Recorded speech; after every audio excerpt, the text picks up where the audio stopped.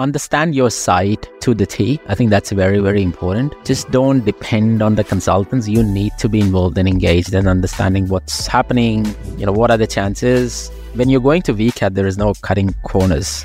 Okay, a lot of people, what they do is they try to cut corners or they try to cut costs in getting cheaper consultants, a second best. If you're going in, you're going all in, or you just don't go in.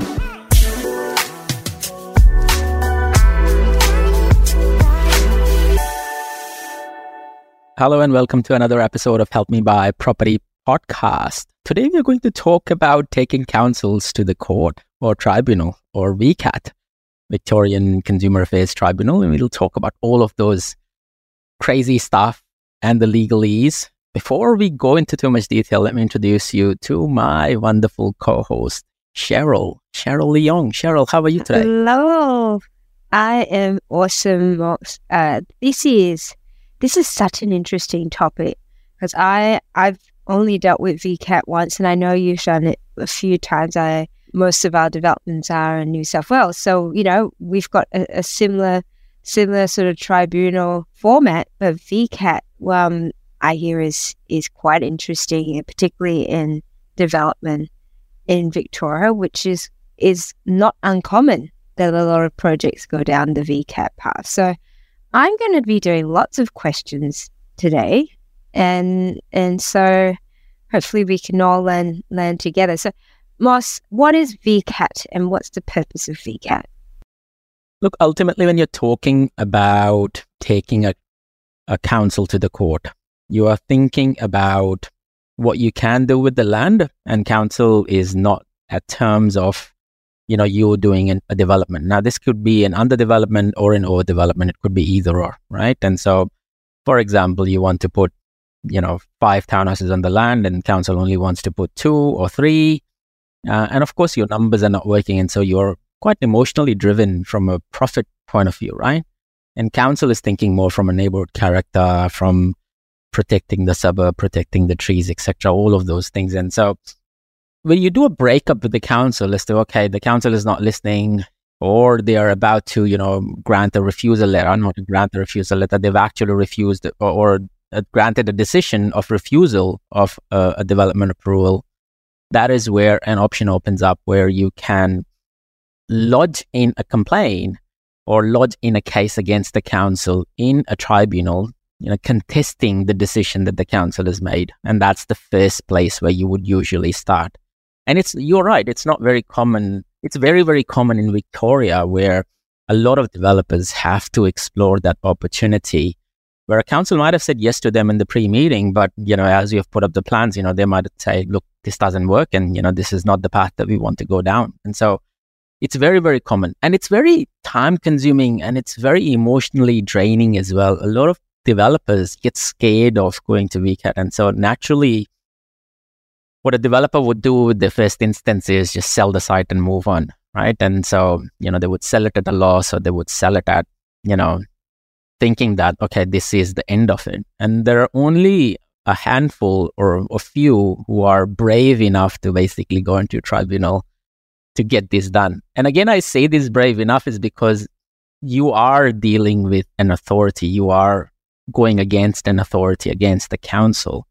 And so there could be a lot of retribution. There could be a lot of fighting, just not with the council, but also with the neighbors as well, because, they might be there taking you to VCAT. So there are various different reasons a lot of this happens. Yeah. And I can just on that point, because it's such and I don't know what the statutory period is that you need to go through the council before you apply to VCAT. Is there one? I know in New South Wales, it has to pass or surpass a certain time before you can take it to the tribunal. So is there a similar sort of requirement here in Victoria? Definitely there is. And so another thing to consider is getting an external or an experienced town planner and to assist the application in its own independence, in its own merits. A lot of the time people have their own town planners when they're going in to represent even to the council, right? But those town planners may be playing on your side. They might not be playing on an independent side, right? So it's important to get that feedback from a third person saying, hey, can you assess this case and look at the merits of what the council is saying versus look at the merits as to what we are saying. And without taking any sides, can you provide us an honest opinion whether this works, right? And usually these town planners are from local councils. We've worked within these councils before or have a lot of experience, in VCAT, etc. So it's always important to get that view of the world. That town planner would also give you guidance ensuring that you're following the residential code to a T. Now, it's not just about the residential code, but there are also council rules, that supersedes the residential code or the res code as well. And so, particular councils might have their own regulations or precincts, what they call it, in place. And so you need to consider some of those things as well. And that town planner would assist you.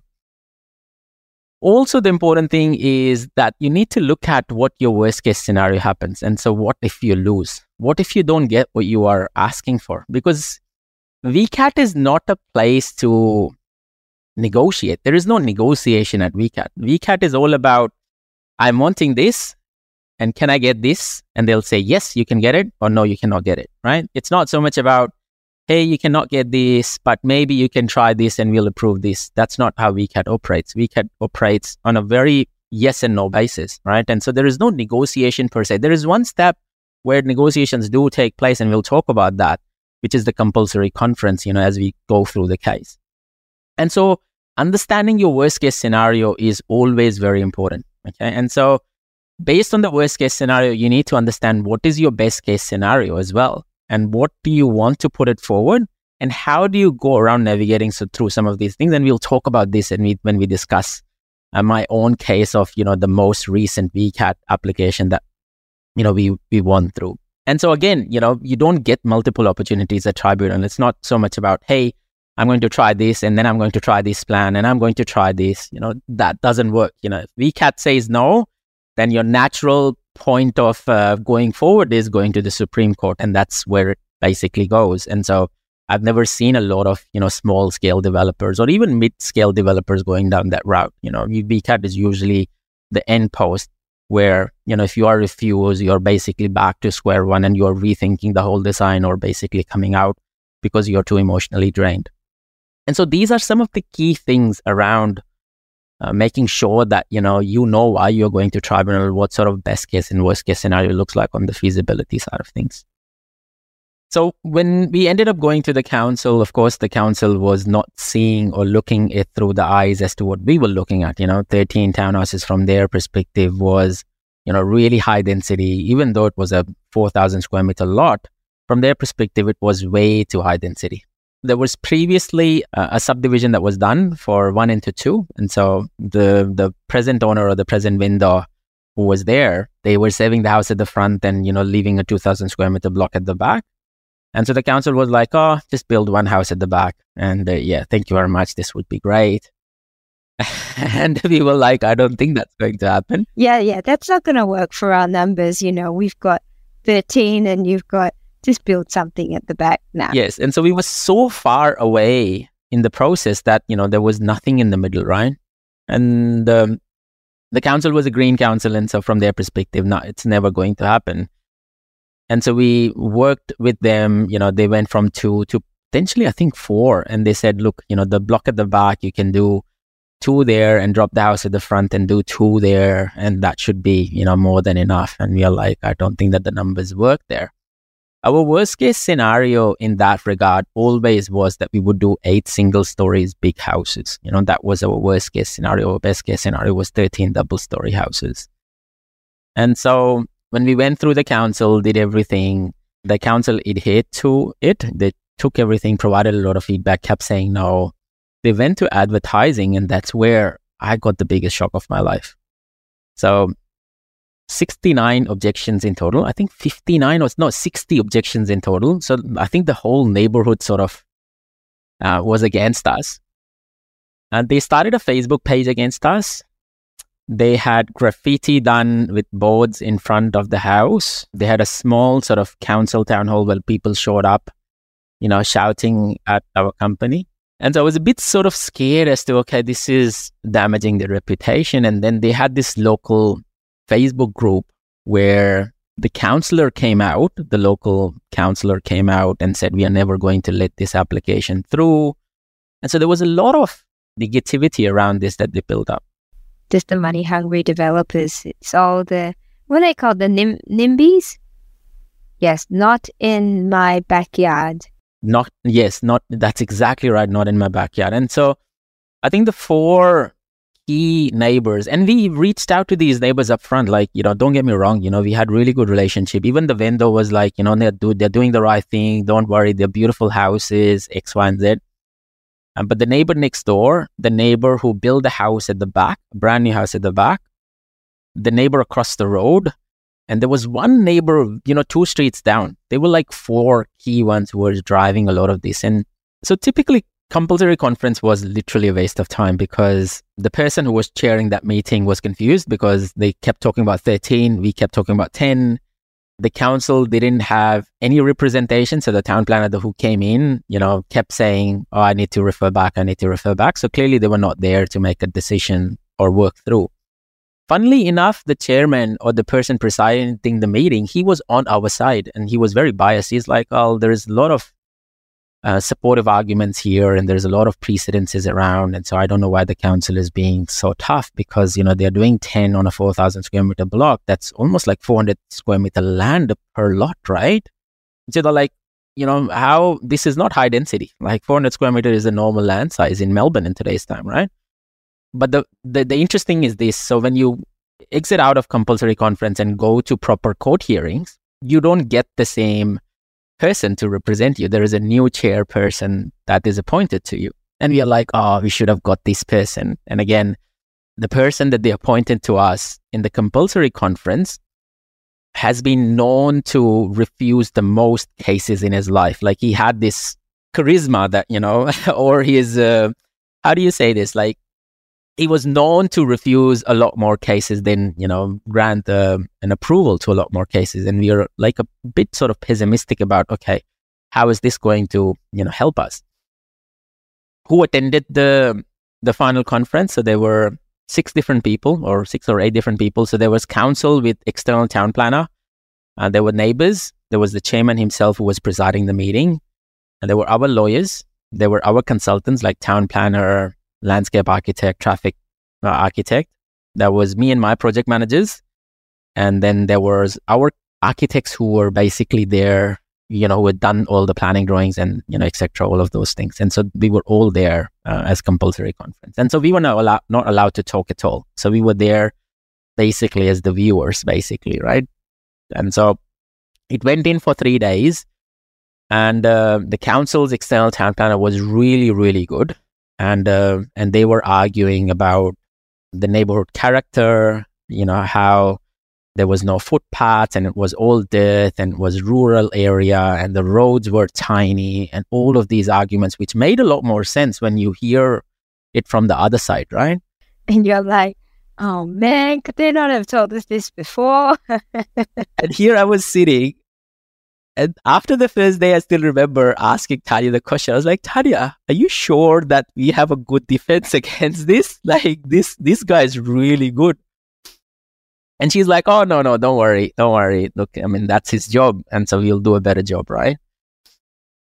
And when our witnesses come in, like the landscape architect comes in and traffic people come in, they get a right to rebuttal, right? So we get a right to rebuttal and it's like a proper code. And so they ask a lot of questions, they throw a lot of curveballs, and all the 3 consultants, they did an amazing job. I think our town planner was the best, and he is known for a lot of this stuff. John Glossop, I want to call him out. He was one of the best. I think he ate council's town planner for literally, right? And after the 3 days ended, I felt a bit relaxed. I thought that we did a really good job. And then the person presiding the meeting, he was supposed to go out there and have a look for himself before he passed on the decision. And basically that's what it ended up happening. He went out there, he went through, all the cases. He took facts into things. He took precedence into things. He wasn't just focused on the res code, but also took the council codes. And he himself, spent a lot of time understanding the local area and, sticking to the facts, etc., all of those things. And so after almost like 2 months of, all of this, we finally got the decision in our favor. One more thing that we ended up doing when we went to VCAT is we changed the plans again. So instead of going with 10, we went with 8 single stories instead of 10. And that was a conscious decision. That was our worst case scenario in the first instance, but it was still, because the prices of the single stories went quite a bit, we thought, well, why do double story now? It just doesn't make sense. We would rather put a case which has a strong chance of winning, and it's easier to build, quicker to come out, and would stand quite well on the valuation side of things. And so that's what we ended up doing. And that worked in our favor as well. So while the council was pretty prepared, the neighbors were even more lost, because now they were talking about 10 and the person presiding was like, well, I can see 8. I don't know what 10 are you talking about? And it's like, no, they had 13 first, and then they were cheeky that they did 10, and now they're doing 8. And he's like, well, that doesn't matter. They're allowed to do that. And so it was some of these little tricks that we played in playing through the neighbors as well. Okay. And I guess in terms of then, because of the extra time, because you had less yield than you had before, like how did the numbers end up? Look, the numbers didn't change drastically for us. Our overall profitability fell from, so we were making a profit of close to about 2.6, and it fell to about 2.3 million. And while there was a drop in the profitability, there was also lower holding cost because of, building double stories versus single stories, and quicker turnaround times. And so, we didn't have to build double stories and go through that mess of, building double story houses. And so we were okay with it. There was a lot of money still in the deal. This project is gone to the bill right now. Just to quote out the numbers so that, people can understand this a bit. We are sitting at a GRV of close to about 8.3 million. We have a valuation of 7.87, which is close to about 7.9. Of course, valuations are coming in short right now. We have a fixed price build at 3.3. We did an acquisition at about 1.9. So 3, 4, 5, 5.3, allowing for an extra cost for 700 for everything else. You're still quite significantly far away from, the profits that you are getting versus the cost that you're spending. And and did you factor in, obviously, well, I already asked that question in terms of your feasibility, you'd factored in VCAT and time, in which case, in terms of how you structured the acquisition, did you have an extended settlement or had you purchased outright? No, so we had an extended settlement. So we had 1 year of long settlement in place that we extended to almost 14 months. So there was no holding cost there. And as soon as we settled, we were basically in VCAT pretty much right away. And so, so that was the 6 months in VCAT that basically happened. So so the project has, instead of delivering it in 2 years, it's almost now 2.5, 3 years now. And so that's where it gets a lot more emotionally draining for a lot of people that, while there is big money involved, it's taken a lot of time as well, right? But we know for a fact that, the money is there, it's going okay now. And so hopefully, touch wood, we've done 2 pre-sales. We are looking at 6 more. We're not going to sell them right now. The intention is to basically build and basically come out of these. The 2 pre-sales that we did were at 1.1 million, so 2.2 each. Yeah.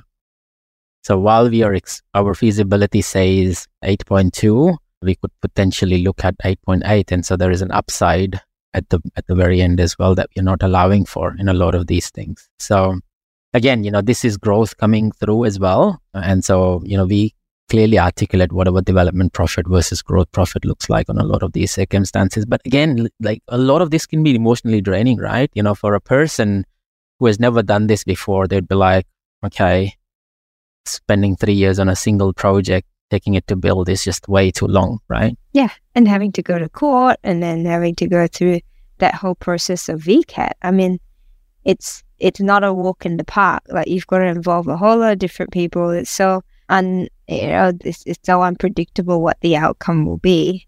So it's not for the faint-hearted. 100%.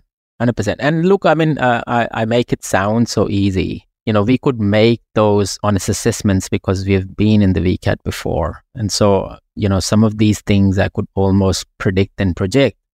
what I wasn't projecting or expecting was that there would be a 3-day hearing instead of a single hearing.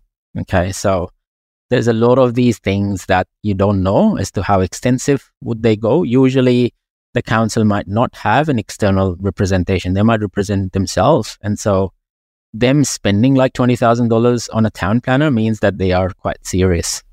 Thank you for sharing that and that case study and the learnings from that, because it is a significant part and consideration for developers, particularly in Victoria, to factor into your feasibility. Again, like we said before, the time it takes and the cost that it takes as well. So really important, you are working on your feasibility as the worst case scenario and the best case scenario. And at your worst case scenario, you still need to be able to make some money after you come out of VCAT. Awesome. Any final words or big takeaways for our audience who are going through potentially considering VCAT? Look, I think understand your site to the T. I think that's very, very important. Just don't depend on the consultants. You need to be involved and engaged in understanding what's happening. What are the chances? When you're going to VCAT, there is no cutting corners. Okay, a lot of people, what they do is they try to cut corners or they try to cut costs in getting cheaper consultants, a second best. If you're going in, you're going all in, or you just don't go in, right?